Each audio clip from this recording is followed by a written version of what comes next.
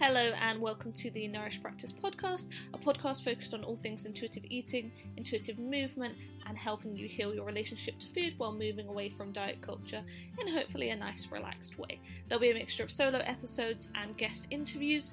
Any topics you would like included, just send me a DM on Instagram at Nourish Practice, and I hope you enjoy the episode. Hello and welcome back to the podcast. Now, this week, as you would have seen from my title, it's all about food freedom. So if you ever feel out of control when it comes to food, then I've got someone who can help you. Coach Helen Bennett helps people all over the world to stop compulsive overeating and build a truly relaxed relationship with their body, their weight, and their food. Honestly, when I reached out to Helen, I was like, there's no way she'll say yes, but she was lovely enough to come on, so I do hope you enjoy. We do talk a little bit about binging and purging, so if you're not in a headspace to listen to that, then maybe come back to it when you are, or listen to another episode. But so many nuggets of wisdom, so do enjoy. Perfect. So as always, I do a little introduction, a little spiel, but it's amazing to have Helen on. I'm very excited. Is there anything you want to say, or you just want to say hello? You're more than welcome, but thank you for coming on the podcast. Absolute pleasure, Casey. Thank you for having me. I'm so excited to get chatting to a fellow intuitive eater. Yes, we're going to have to start a club. We'll get badges or something. Yeah, definitely. T-shirts. So we've sort of got some ideas of what we want to talk about. So a lot of your branding and marketing and stuff is about what you call the food freedom formula, which is a great name, I have to say. So I just sort of wanted to start with sort of big picture thinking, as it were. What does food freedom mean to you? How do you sort of use it in your work? What is your sort of personal ethos with it? Oh, that's a great question. I know what it means to me because I had this real moment of clarity many years ago when this whole journey of intuitive eating began, and I'd struggled with bulimia for 20 odd years at the time, and I'd just a company, I'd say lost a company, but it failed. And it was a really awful part of, obviously I've just lost a business and I was sort of deciding what the hell I was going to do with my life. And I just knew I didn't want to start anything new until this raging, chronic, horrific relationship with food relationship. It was a disorder and really quite awful. I was struggling with binging and then compensatory over exercising or purging just multiple times a day. It was completely out of control. And it wasn't like I wasn't trying to stop. I think the people that listen to your podcast will understand that, because it could easily from the outside look like something that was intentional, but in many ways I felt completely out of control. And every morning I'd wake up and think, okay, I'm not going to do this today. I'm not going to do it today. And then inevitably I'd lose control within hours, or maybe I'd lucky and last till 4 or 5 o'clock in the afternoon. And eventually a binge would start, and then I'd be throwing up my food or trying to figure out how to run it off or something like that. So it was a really horrific nightmare jail cell to be in.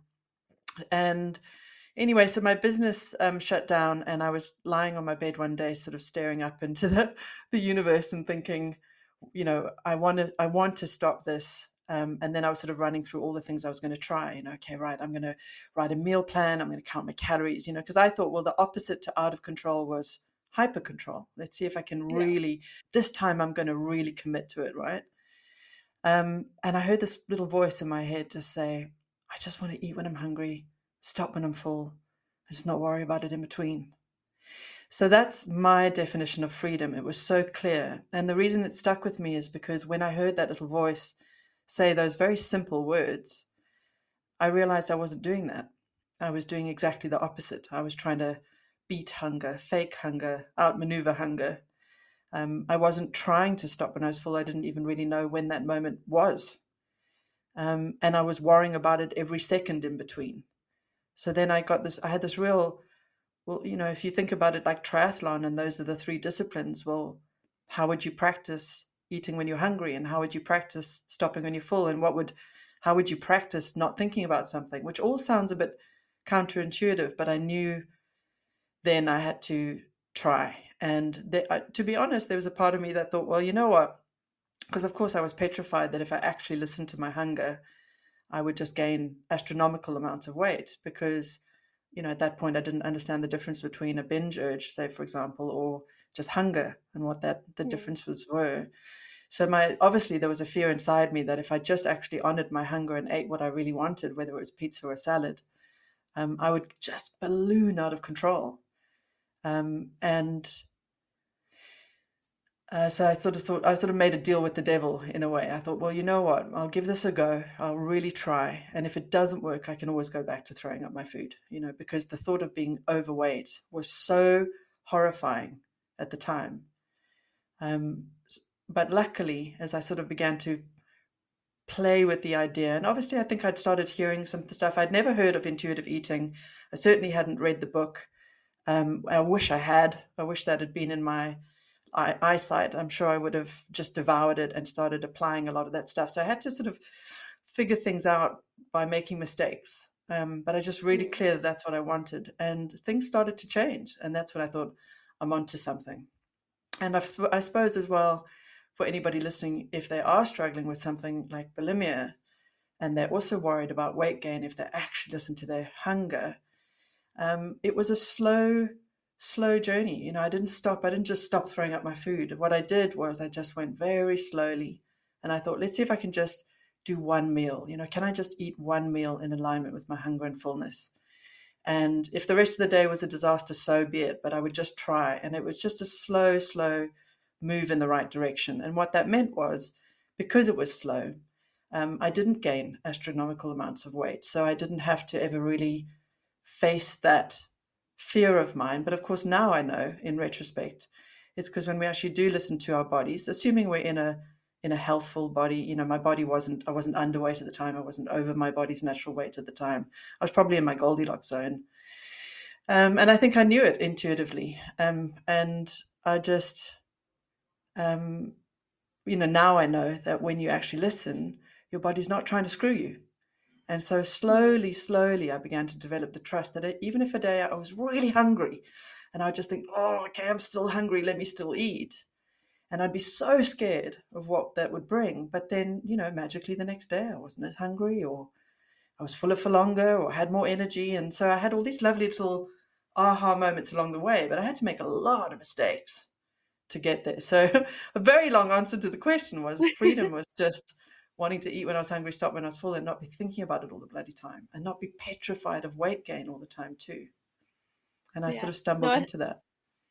I think it's so important. Like, I always joke to people, I was like, I feel like I'm actively unmarketing intuitive eating sometimes, because people go, just eat when you're hungry, like stop when you're full. And I go, no, it's a lot of small mistakes. It's finding what works. It's a process. It's not I'll wake up one day and bam, I know I'm hungry, I know I'm full. So it's like, it's harder than it looks, which sounds really counterintuitive, but it is. And actually there are those small aha moments, and they build up. Yeah. Oh, so it's so cool to hear that your experience has been so the same. It's not a surprise, but it's just lovely when I hear it. And of course, when I see it in my clients as well, and they start to have the same little ahas that I stumbled into. Oh, it's just delightful. But you're right. It's just this slow process of making lots of mistakes and going against the cultural norm out there, which has got even worse. I mean, I started this, when was it, 2016? I sort of started stumbling into intuitive eating. But society was not promoting that. It was nutrition this and sugar-free that. And since then it's become apps and all sorts of things that luckily I've never, got involved. I've never counted macros. I wouldn't even know how. I've never done MyFitnessPal, but because by then I got the message that stuff was going to make things worse, not better. But it was a slow process. And even along the way, it's still a journey. I don't think freedom's a destination. It's a raising of a bar that you're just slowly improving all the time. And, to be quite honest, this year, I'm very much feel like I'm crossing something that's been on my mind for a while, because I felt good in my body for quite a long time now. Legitimately, if I'm on the beach or I'm doing whatever, I feel fine. Like, if I don't care what anybody else thinks, I'm okay with me. But I'm aware that I still, and I almost want to put this in the past, because I've had such a big shift on this in the last few weeks even. I was still feeling that if I could just lose a few more kilos, if I could just, be a little bit different, then I would look better to the outside world. So I was actually okay with me, which was a huge, huge shift.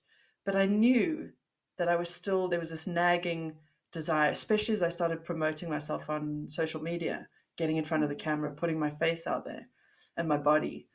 And last year I noticed that there was this like discrepancy between what I was coaching my clients with and believed in, but inside of me, I was still holding on this little nagging desire for that little bit of weight loss or just looking a bit different. And this year I really thought, nah, bugger that. I want to work on that. And it's taken a while, but I can suddenly feel this massive shift where I'm just getting to that real, I really don't give a flying, fig about it anymore. But it's taken some work and really hitting up against some last resistance. So as I say, it's been a long journey, and it's something I'll just keep working on as I grow older as well, because we're aging. So even if I'm loving my body today, what happens in 10 years? I'll have to do more work as I get older, or something goes wrong, and then I'll be back again going, oh yeah, here we are, let's cross this bridge. But at least the bar keeps raising and raising. So I really want to share that with anybody listening. It's not about, as you said, I'll wake up and tomorrow I'll be free. And there's no there. It's a journey, and it's a great journey, and things get stronger, and then you sort of fall back a bit and you come up again. But I'm a far cry from the obsession and compulsion I used to wake up in every day back in 2016. And yet there's still things I'm working on. But I think that's cool. Yeah, definitely. I'm the exact same. Every now and again, I'll catch myself, and I'm like, not does this make me just disingenuine, but you get that sort of thing where you go, I'm coaching people on this, but then it's also talking to clients and going, well, I've experienced that, and I've been in this for a while, let alone you're new. Of course you're going to experience that sort of thing. Said. We're all still going through it. Yeah, I love that. Well said. I'm going to steal that. Yeah. I've got so many questions for you. I want to reverse the order of the podcast. I want to know how you started and what got you into this and the whole thing. But I guess we'll have to save that for. Maybe I'll have to start a podcast and then I can ask you all the same questions. Yes, please do. Well, I'm coming up to, I think it's like 50 episodes. So I was like, one of my friends or family, I'll be like, do it with me. I get to talk. Brilliant. Well, then it's a deal. I'll have to do that then for sure. So, my next sort of thing, I have a lot of conversations with clients because, especially in that crossover of like emotional eating and that link with a lot of them find they're emotional, they tend to binge eat. How do you approach that with food freedom and with your clients? Because emotional eating is such a big thing in itself, and I know it's something that people experience and often worry about with their eating. Great question, because emotional eating I think it's just such a human thing. Of course we're going to find ways to soothe and calm and comfort ourselves, and I don't think there's anything wrong with that. I think the trouble brews when it feels out of control, actually no, it's just as simple as that. That's a full stop. When it feels out of control and it becomes compulsion every time a certain emotion kicks off, that's where it's troublesome, isn't it? When somebody feels they don't have a decision to make, it just happens and they almost catch themselves in it and then have deep regret later. So, I'm very open on social media and with my clients that I absolutely emotionally eat sometimes, a lot less than I used to. And in certain circumstances, I just don't do it at all. But I'm 100% open to the fact that if I'm very, very anxious, there's times when anxiety, for example, might have me lose my appetite. I don't want to eat at all. But there are times when I really get this clear sense that if I could just slow everything down, have a really good meal, allow it to settle, I'll be able to focus and I'll be able to get on with my day. And I wouldn't necessarily have needed to be hungry for that, although often I would be. But a lot of the times I'm very clear that I'm choosing to eat a good meal because, when we eat, it slows our heart rate down. It forces a slowdown. So it's a very powerful choice when you're using it deliberately. And of course, I've done this for a long time. So sure, if I'm a bit full afterwards, it's not the end of the world because I won't be as hungry later or tomorrow. So I eat for emotional reasons, and I think that's okay, but it's this awareness that's so important. And when emotional eating starts spiraling into binge eating, then the ability to begin to key into what was exactly the emotion that kicked that off. What was I trying to escape? What did I really need? These are the questions that we get really good at asking. But we're never saying you're never allowed to eat when you're emotional. But getting the clarity usually means we start to actually meet our emotions the right way or in a better way and actually solve the real problem instead of just trying to escape and numb them. So, one of the emotions I very rarely would ever eat on anymore would be something like sadness or loneliness, because if I eat and I'm feeling sad or lonely, it doesn't help. Whereas when I eat while I'm feeling anxious, it actually helps. But that's taken a lot of slowing down and watching and being curious and open and playing and testing and trying different things. And I really encourage that with my clients as well. Is there's no shame, there's no guilt. You're allowed to eat emotionally, but I want you to choose it and then see what the outcome is. And of course, just by doing that, 9 times out of 10, you knock out the desire, because when we give ourselves permission, ironically, then we're less likely to do it. But what it actually does is forces us to go, oh, look, there's this pattern of 1, 2, maybe 3 emotions that tend to be the ones where I reach for food. How interesting. What is it about those emotions? And then it gets exciting, because more often than not, and I'm sure you've had the same experience, when you start to really give those emotions a name, like, for example, one of my sort of trigger emotions was disappointment. If I disappointed somebody or I felt somebody let me down, I noticed I would just run for the fridge, which is really interesting. Like, why disappointment? Why not rage? Or, and then it's so interesting, because when you work it back, you start to see, oh, I can see where that's come from. And there's an old story, or there's some trauma, or there's something around that. And then we can actually do the deep work of healing a lot of that, so that we don't respond to it in quite such an aggressive, I need to get away from this feeling.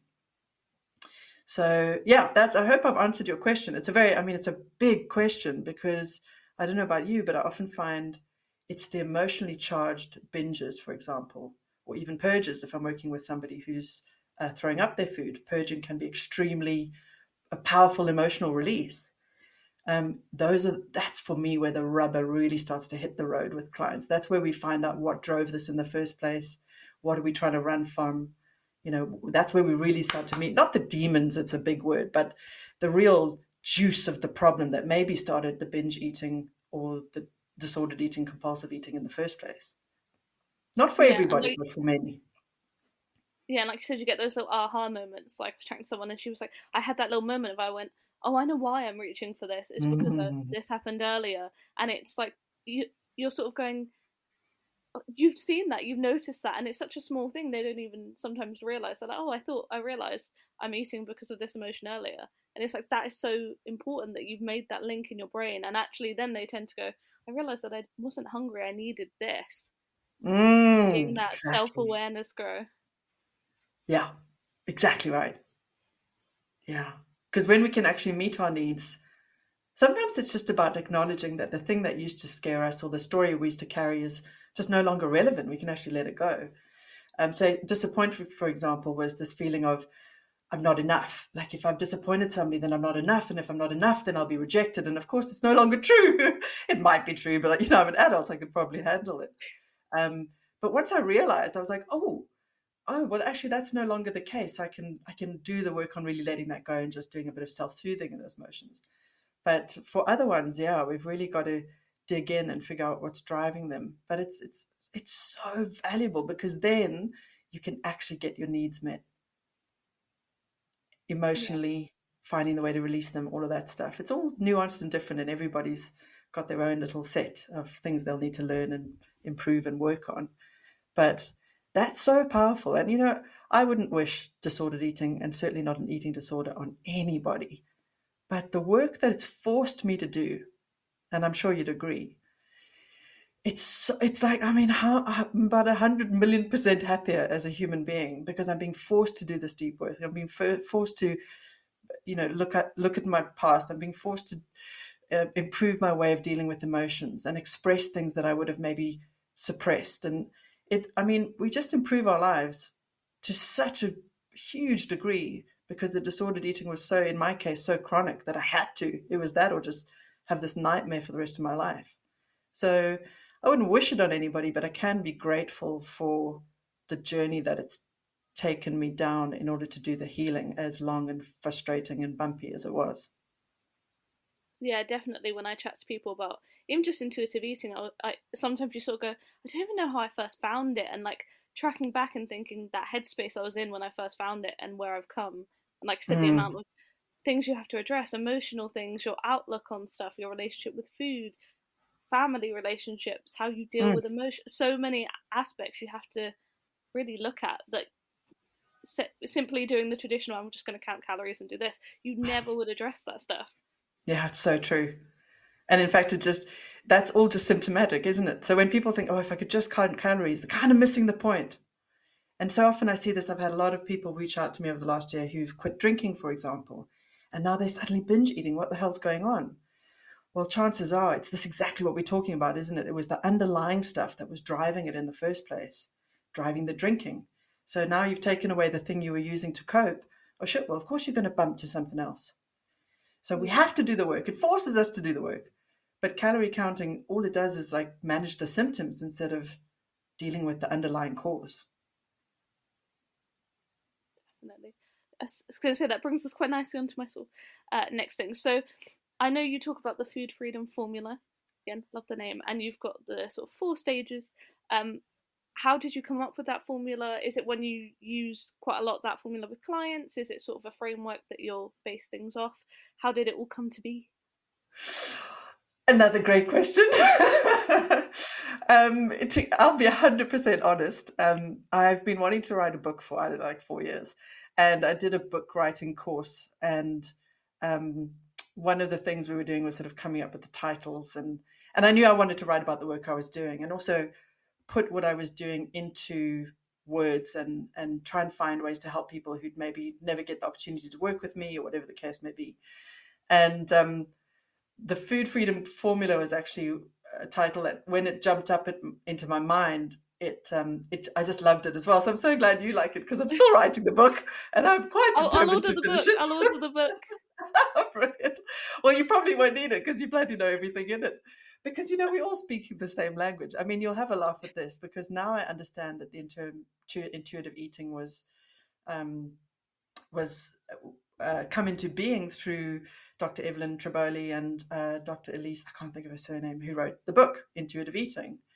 But the first time I read Intuitive Eating, I'd already been coaching for a few years, and I'd actually been designing a course for people struggling with bulimia, and I'd called it the 12 skills or something. I'd come up with these 12 practical skills that people could use to beat bulimia, essentially.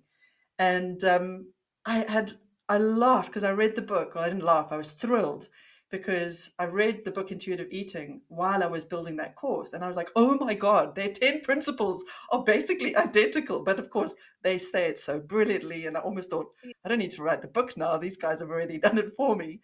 But where was I going? Oh, so the food freedom formula was, I loved the title. It just landed. But it also, what it did is it forced me to go, if there was a formula to this, what would it look like? And of course, having done the work with the 12 skills for the bulimia clients I was working with, there are such clear and consistent, what's the word? Like similarities that one could generally apply to anybody who was struggling with bulimia, and they would make progress. Right now, I'd always recommend working with a therapist, a nutritionist, a dietitian, or coach who has an intuitive eating background, because otherwise, I'm sure you've had this a million times. People come to you and they're like, "Oh, my doctor told me to go on a diet." You're like, oh, "If only your doctor knew, it just made it worse," But when I was like, right, I've got these 12 skills for bulimia. How would I use those to help somebody who is just struggling with compulsive eating, snacking, and then binge eating? And of course, the food freedom formula works for bulimia too, but there'll be a bit more nuanced stuff for bulimia as well. But it was really, I spent months, Casey, months basically going, if this was a formula, what would it look like? So the book kind of reversed engineered itself, or the 4 principles reversed engineered itself out of the idea that if there was an equation, what would it be that could be consistently applied to everybody? And I spent ages on it. And eventually, I don't know if I woke up with it in my head or it just sort of all clicked that really there were these 4 stages. And we can dive into them if you like, but it actually worked that it was a formula. So accidentally, the word formula really did work, because what I realized is we don't get away without doing all 4 pieces of them. It's not like we can just do 3 out of the 4 things and then we'll have food freedom. We actually need to be working the intuitive eating, listening to our hunger and fullness. We need to be working the mental. You've just mentioned that. And we need to be working the emotional. So there's those 3, but then we also need to then be getting through the suck of the dopamine urges as well. So some of it is just habit. Some people have done all the therapy, they've done all the reframing, they're in a good place in their head, but they're still overeating or compulsively eating. Chances are they've just got to get through this process of sitting through the suck. And I think that's what that book, what was it? Brain Over Binge. That's almost an entire book on the neurobiology or the neurochemistry of getting through those intense cravings, and that it is just a neurochemical setup, and our job is to get through them. But it's kind of pointless if we haven't done all the other work, because then we might just bounce to another addiction or another compulsion to escape the emotion or escape the thinking or whatever the case may be. So I cannot remember your question, but that's the food freedom formula. No, that's great. That was my question, was just sort of how did you build the formula, what it was based on. So it started off as a book title and then I reverse engineered it, but it turned out to be really good. It turned out to actually work. So that was quite fortuitous. No, it's always great because, like you said, I remember the first time I read the intuitive eating book, I was like, this is amazing, all the rest. But for a lot of people, they find it quite theoretical, although the book is quite practical, because you're saying things like, sit with this, listen to this. They just want to hear, like, write this down and it'll work, or because that work is a bit more nuanced. So having sort of actionable formulas where it's still got the nuance, but it's a bit more, people can see this and this and this equals this. I think it's super helpful. Yeah. I love that you've said that, because that's exactly, if anybody's been struggling with this and they're sort of doing all the work and then they, out of the blue, the binge kicks in, they could easily take the formula and go, right, which part of that is something that needs work? Where, is there a skill that still needs dialing in? Which part of that was the bit that tripped me up? Was this just habit and then I needed to just sit with it? Was it something I thought? Was it something I felt? Or was I restricting again? Those are sort of 4 very simple questions one can ask.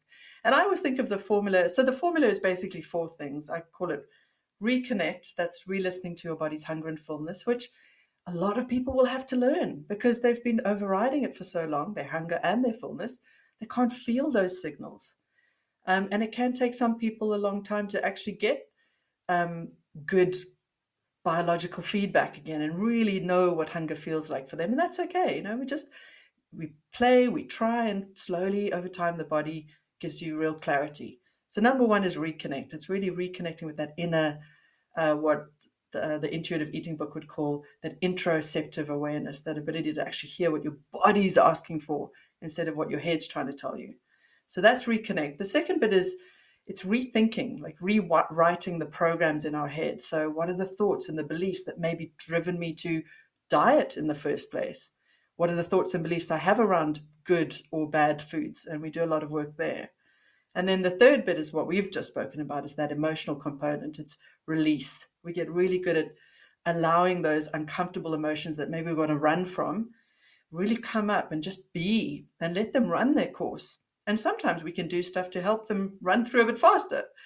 But it's really that allowing of the emotion instead of pushing it down, trying to escape it, trying to suppress it. And then the fourth piece is really that sitting through the dopaminergic suck fest. So reconnect with your hunger and fullness. Start to question the thoughts that might be driving some of the compulsion. Because half the time, I don't know if you've noticed this as well, but oftentimes people will realize that it was their thinking about the chocolate that drove them to eat more or drove the binge urge. And then the third one is that emotional release. And then the fourth one is getting used to sitting with the discomfort of the urge to eat. You know where it came from. You know you got to sit with it. And if you do that long enough and you're doing all this other work, those urges will eventually just stop coming up automatically in response to a certain set of triggers.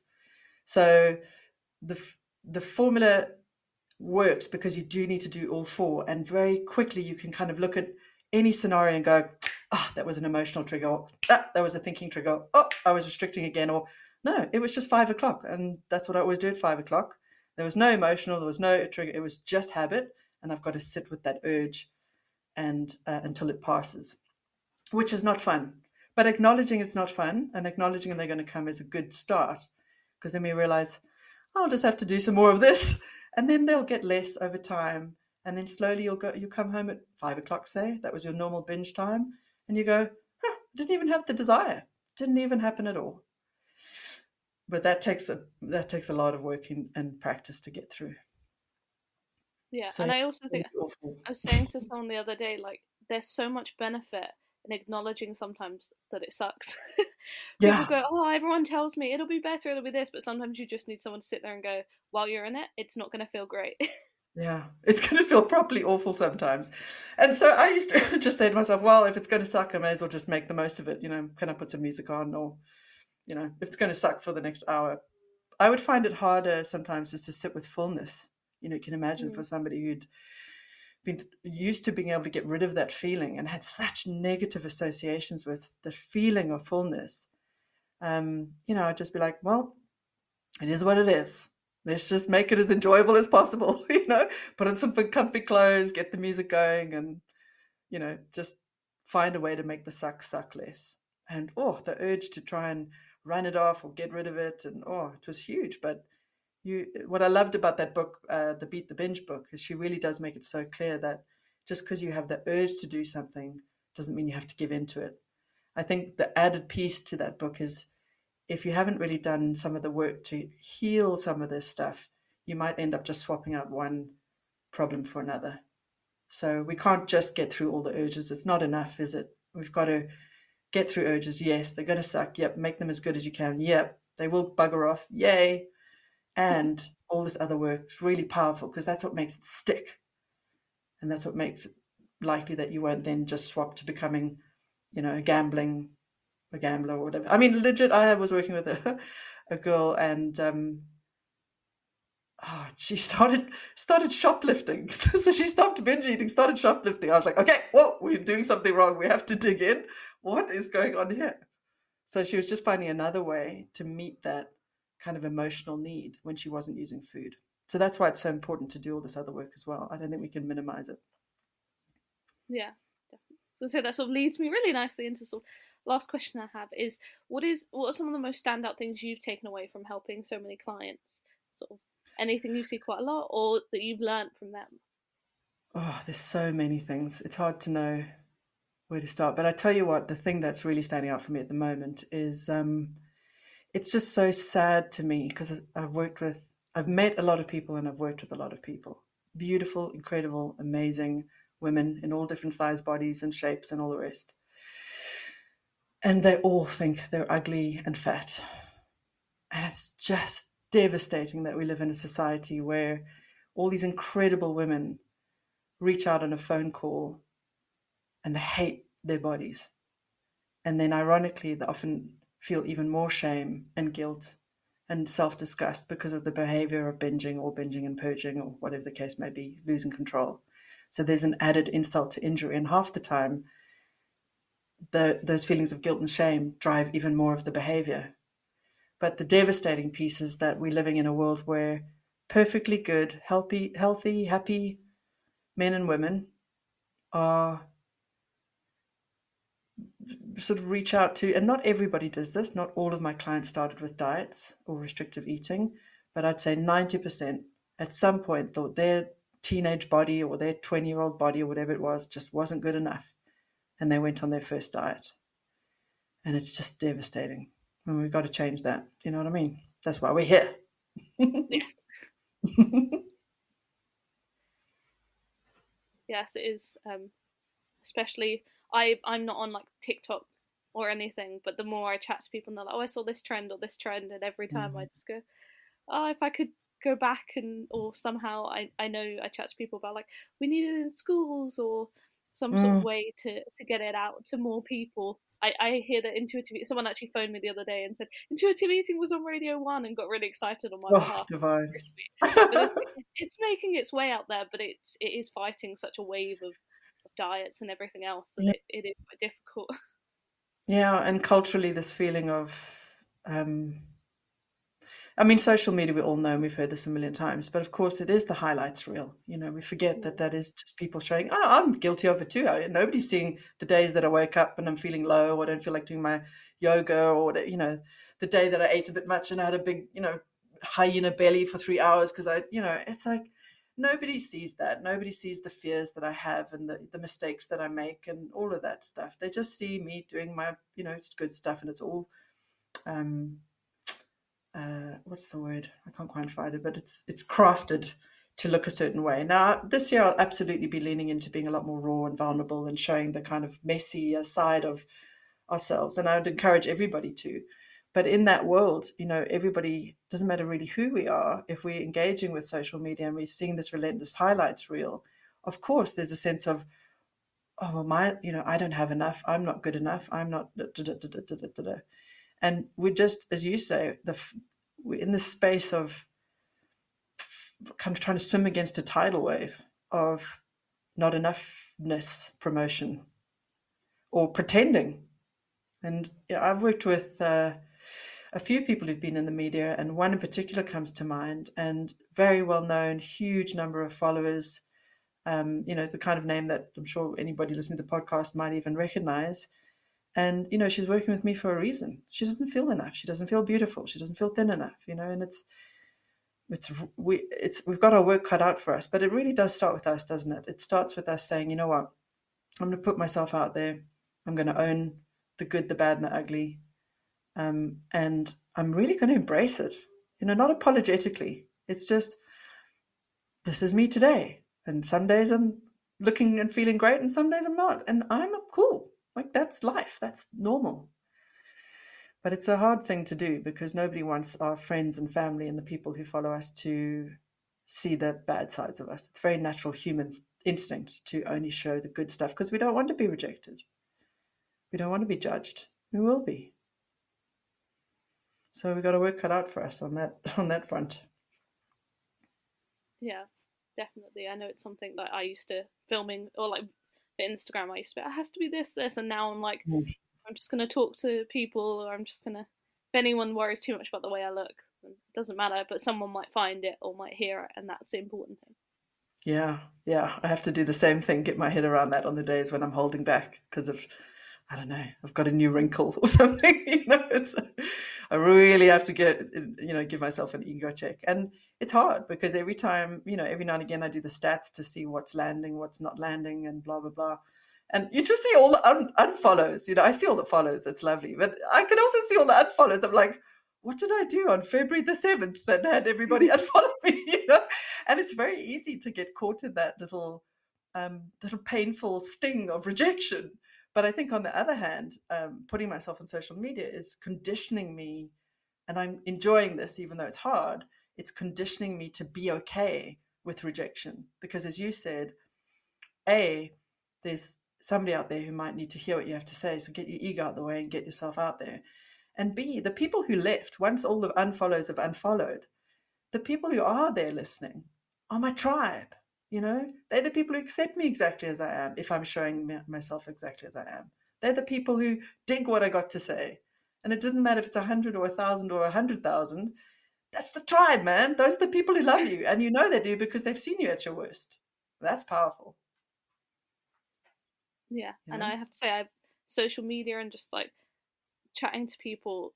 I'd say like this year, last year I think I started the podcast, and just have met so many amazing people and very supportive people that if I hadn't put myself out there, I never would have even crossed paths with. But by reaching out to people or putting stuff online, it's an amazing community of people that never would have tapped into. Yeah, it's true, because once you break those kind of barriers and you start to realize that you being you actually does have the power to attract, new cool people into your life that you absolutely adore. It's a virtuous cycle, isn't it? It starts building you up because then you get, it actually makes all the work we do even more firm and strong because we're not in danger of rejection. And in fact, we're actually getting something really beautiful out of it, which is meeting even more awesome people, just like this conversation. How cool is that? And so now, what else are we going to bring into our worlds just by being brave enough to put ourselves out there? It's exciting. But boy, it takes pushing through that barrier of fear of rejection and on multiple times. It's not a once-off like freedom. It's not, right. I never worry about what people think. No, it's a daily practice of noticing that I'm scared or noticing that I'm worried about what Joe Blogs that I don't even speak to anymore might say, or somebody I've never met, versus actually just focusing on the part where it's like, I get to meet and interact with all these new cool people. Yeah. Go us. Yeah, it's hard. So that brings me nicely on to we have what I call it like the quick fire finish, but always with the caveat of people can go into as much detail, because I always ask favorite food, and it's amazing how many people say their food and then the memory associated without even ever sort of not being asked. It's just, it is so ingrained. So I say to people, go into as much detail as you would like, because people have different justifications, or equally if you want to say my favorite food is this because I love it, absolutely fine. Yeah. So with that, what would you say is your favorite food? I love that. I mean, I actually don't know anymore, which is so funny, because I think in the past it would have been, there was so much I was restricting on that I would have been like pizza or something, just because I could never, I felt like I could never eat it. Whereas I've given myself permission to eat so much, and I was a chef on super yachts for years, so I got to create and eat and taste so many glorious foods, to the point at which it all just becomes, it's food, like whatever, I can have it if I want. So I really had to think about that, because I knew you were going to ask. And I realized that I was thinking about it yesterday. I was like, if I could have just one last supper meal, what would it be? And I struggled, but then I came up with one. I used to work at a restaurant in South Africa called Ildepan, and it's a glorious restaurant, and they had a burger on the menu, which I don't think I ever ordered, probably because I was restricting back in the day. I probably always wanted one and looked at it wistfully, but never ordered. But anyway, when I was a chef, I bought both of her books, and because I used her books to make a lot of the food on the boats. It was so tasty. And I eventually made the burger recipe, and it's so simple. And she has a tomato salsa that goes with it, which is full of all sorts of delicious spices and herbs, and it's just so good. And I thought to myself, it would be that burger, homemade, with the homemade salsa and a sesame seed bun, hands down. So I appreciated the question, because I wasn't really sure, but it's so funny, because I realized years ago I would have had 10 favorite foods, and all of them would have been on the list of things I thought I wasn't allowed to eat. So sad, but hey, come a long way. What's your favorite food? Ooh. Again, it's one of those, if you'd asked me years ago, I'd have been like, this, and now I'm like, I eat most of my favorite food very often. Yeah, exactly. So they're not that exciting anymore. How ironic. But if you had to pick one, gun to the head, what would it be? I'm a big pizza fan. That is my go-to, just because we used to have like pizza night at home, so it'd be like we're all gonna sit around and eat pizza and chat and things like that. Damn, the Italians got it right, eh? Because pizza would have been up there for sure.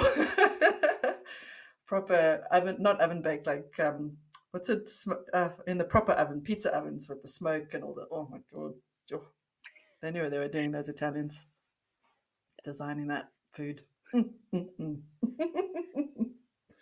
What is your favorite form of movement? Any and all movements count. I love swimming. I've always been a swimmer. I absolutely love how my body feels in the water. It's the best. Totally all round swimaholic. Love it. Love it. Love it. For pure pleasure. Absolute joy. And yours is yoga. Swim this year. I was going to say, yeah, yoga. I love movement. I've got into running, but I'm actually learning to swim this year. And as someone who didn't swim as a kid, it was terrifying. But I've finally reached the point where I can enjoy it and not panic. Gosh, that I take it completely for granted that I was taught how to swim as a little girl, and I've always loved it. I was such a water baby from that day onwards. But how privileged am I to even know how to swim? And so that you actually learning that is just so cool. I'm so happy to hear that. Yeah, and running would be next on my list, but my back has been sore for the last few years, and I'm only just starting to. I went for my first run in 3 years about a week ago, and I just did a few minutes on the treadmill, and it was glorious. I've missed it so much, so I'm just rehabbing my way back into running again. It's magical. I'm so glad you like that too. And then, what does the word nourished mean to you? I obviously name all my stuff sort of nourished because of what it meant to me and the definition. But what if I was going to say to you the word nourished? What would you take it to mean? I love that word. I unfortunately there's no easy answer for this one, because I realized when I really thought about it, because it's such a beautiful word, that it felt like it's something that you know it when you feel it, and it's it's on a cellular level. So the one thing I know for sure is that we tend to think as food as nourishment, which it is, but I'm absolutely clear that food's one of the least important nutrients that we need for health and happiness. And it's a big bundle of them, and there's sort of seven that I think of. So fresh air, God, there's nothing more glorious. A deep breath of fresh air, sunshine on your skin. Like, oh, you get that. I get that feeling of nourished when I'm feeling sunshine on my skin. Not too much, not too little. Food, obviously, exercise, that's nourishing, especially when I'm having a wonderful swim. Social connection, love, like feeling loved. I can have the worst diet in the world, feel like absolute shit, but if somebody looks at me with love in their eyes, oh my God, there it is. Gratitude can make me feel nourished. So I think it's just that feeling of peace or joy at a cellular level, which sounds so cheesy, but I guess that would be my definition. But now I have to ask, what's your definition? Well, again, it got me thinking. I was like, it's so difficult because I think I kind of relate in the terms of like it's everything and anything that you need, and you feel it. You feel that nourishment. It's not just your food; it's your social connection. It's Mm. movement. It's emotional state. It's that sense of purpose or belonging for people that are more Oh, spiritually that's a good inclined. one. It's there's so many all-encompassing things that nourish you mentally, emotionally, not Yeah. just food, but you know when things no sometimes there's that sense of like I know there's this sort of trend on Instagram of like I like this little life, there's like some audio going around, and it's that sort of thing that sometimes you sit there and you're like, I have everything exactly as I need. It may not be perfect, Yeah. but I have a sense of purpose, I have emotional nourishment, I have connection, I have other things. Mm. I love that, the sense of purpose. I hadn't thought about that, but you're absolutely right. That's the cherry on top, isn't it? And it can be fleeting nourishment, but it's so lovely when you catch it and then you just enjoy it when you feel and you know, oh, I'm there, I feel it. And it might be gone, in an hour or the next day. But and I think maybe the work that I do, and I wonder if you agree, and that I've done on myself and that I do with others, has brought that level of regularly feeling that feeling of nourishment just up and up and up. I always think of it like the stock market, it's always going up, but it can be a bumpy ride to the way to the top. But it's raising that bar. And I think I used to feel nourishment was such a fleeting thing, but especially when I was trapped in bulimia. It just felt like I was endlessly hungry and always seeking and never enough.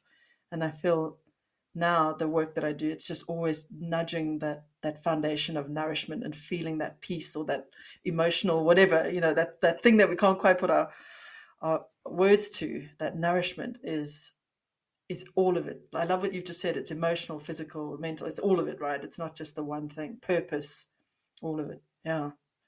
So it's a great word, but it's sort of you know it when you feel it, isn't it?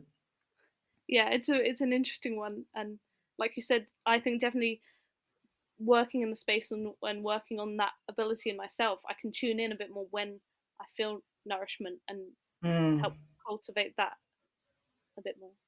Yeah, I love that. Beautifully said. So that leads us to our last question, last one. What's one piece of advice you would give someone if they said, "Look, I want to improve my relationship to food. What can I do today to start that off?" Oh, Lordy, I'm not prepared for this. I should be. The one piece, if I could only do one. Okay, if it was gun to the head, only one piece of advice. I would just say, take a moment, take a deep breath, tune into your tummy, and just ask it, what does it want? What would it like to be really comfortable for the next few hours? If they can just keep doing that over and over again, they'll probably get 80% of the way there. It's a good start.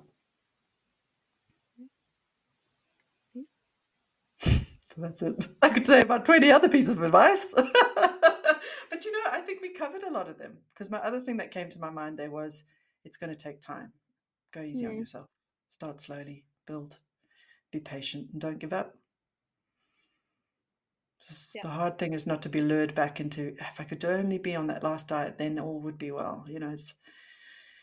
You kind of got to go all in on this and just keep plodding away, make a lot of mistakes, be willing to fail multiple times. And by fail, I mean, you think, I'll never binge again. And then you do it that evening. No problem. Learn. Keep going. Don't give up. As long as that bar is raising, as long as you can feel that nourishment bar is just raising slowly, slowly, slowly. And it's like whack-a-mole. One day you're working the emotion, then you're working the thinking, then you're working the bloody food, But eventually the whole thing's just raising, and because you feel it. So in many ways, maybe we have given all of the advice that we kind of need to. But just start. Well, I hope so. I know every time I record one of these, I sort of for the next hour, I'm so buzzing with like energy and just chatting to people and being on that same wavelength. Yeah, and you think all the things you could have said or should have said that would have been more valuable or better, or but here it is. We're all messy human beings. we're not perfect, and we're doing our best. So if maybe this is the actual thing is, I knew intuitively that I could trust my body. There was a piece of me that sort of, I didn't know it, but I felt it was possible. There's a whisper that says you can just let go and start to trust. And if somebody's got that whisper, what if it was true that I could just listen to my hunger and I could stop when I was full and I'd be okay? Then I'd lean into that. It just starts with giving it a go. You start there and grow. Be patient. Amazing. Thank you so much for coming on, Helen. Thank you for having me, Casey. I shall absolutely, well, I don't know if I'll start a podcast, but I will absolutely, I'd love to have you on. Maybe we can just do like a YouTube video or something like that. And I'd love to ask you about your journey and hear all about what you've been through. And just to say thank you for promoting intuitive eating and getting it out there and doing what you do. We need more of this. So it's just so lovely to feel like we're not always just alone shouting into the void. There's other people with the same mission, Thank you so much. I'll put all the your links and everything, and when the book's out, I'll put that as well. Excellent. Well, that's put some pressure on me that I needed. No, it's good. It's pretty much written. I just, it's like building a house. It's the last things that always take the longest. So we'll get there. Awesome, Casey. Thank you so much. Thank you.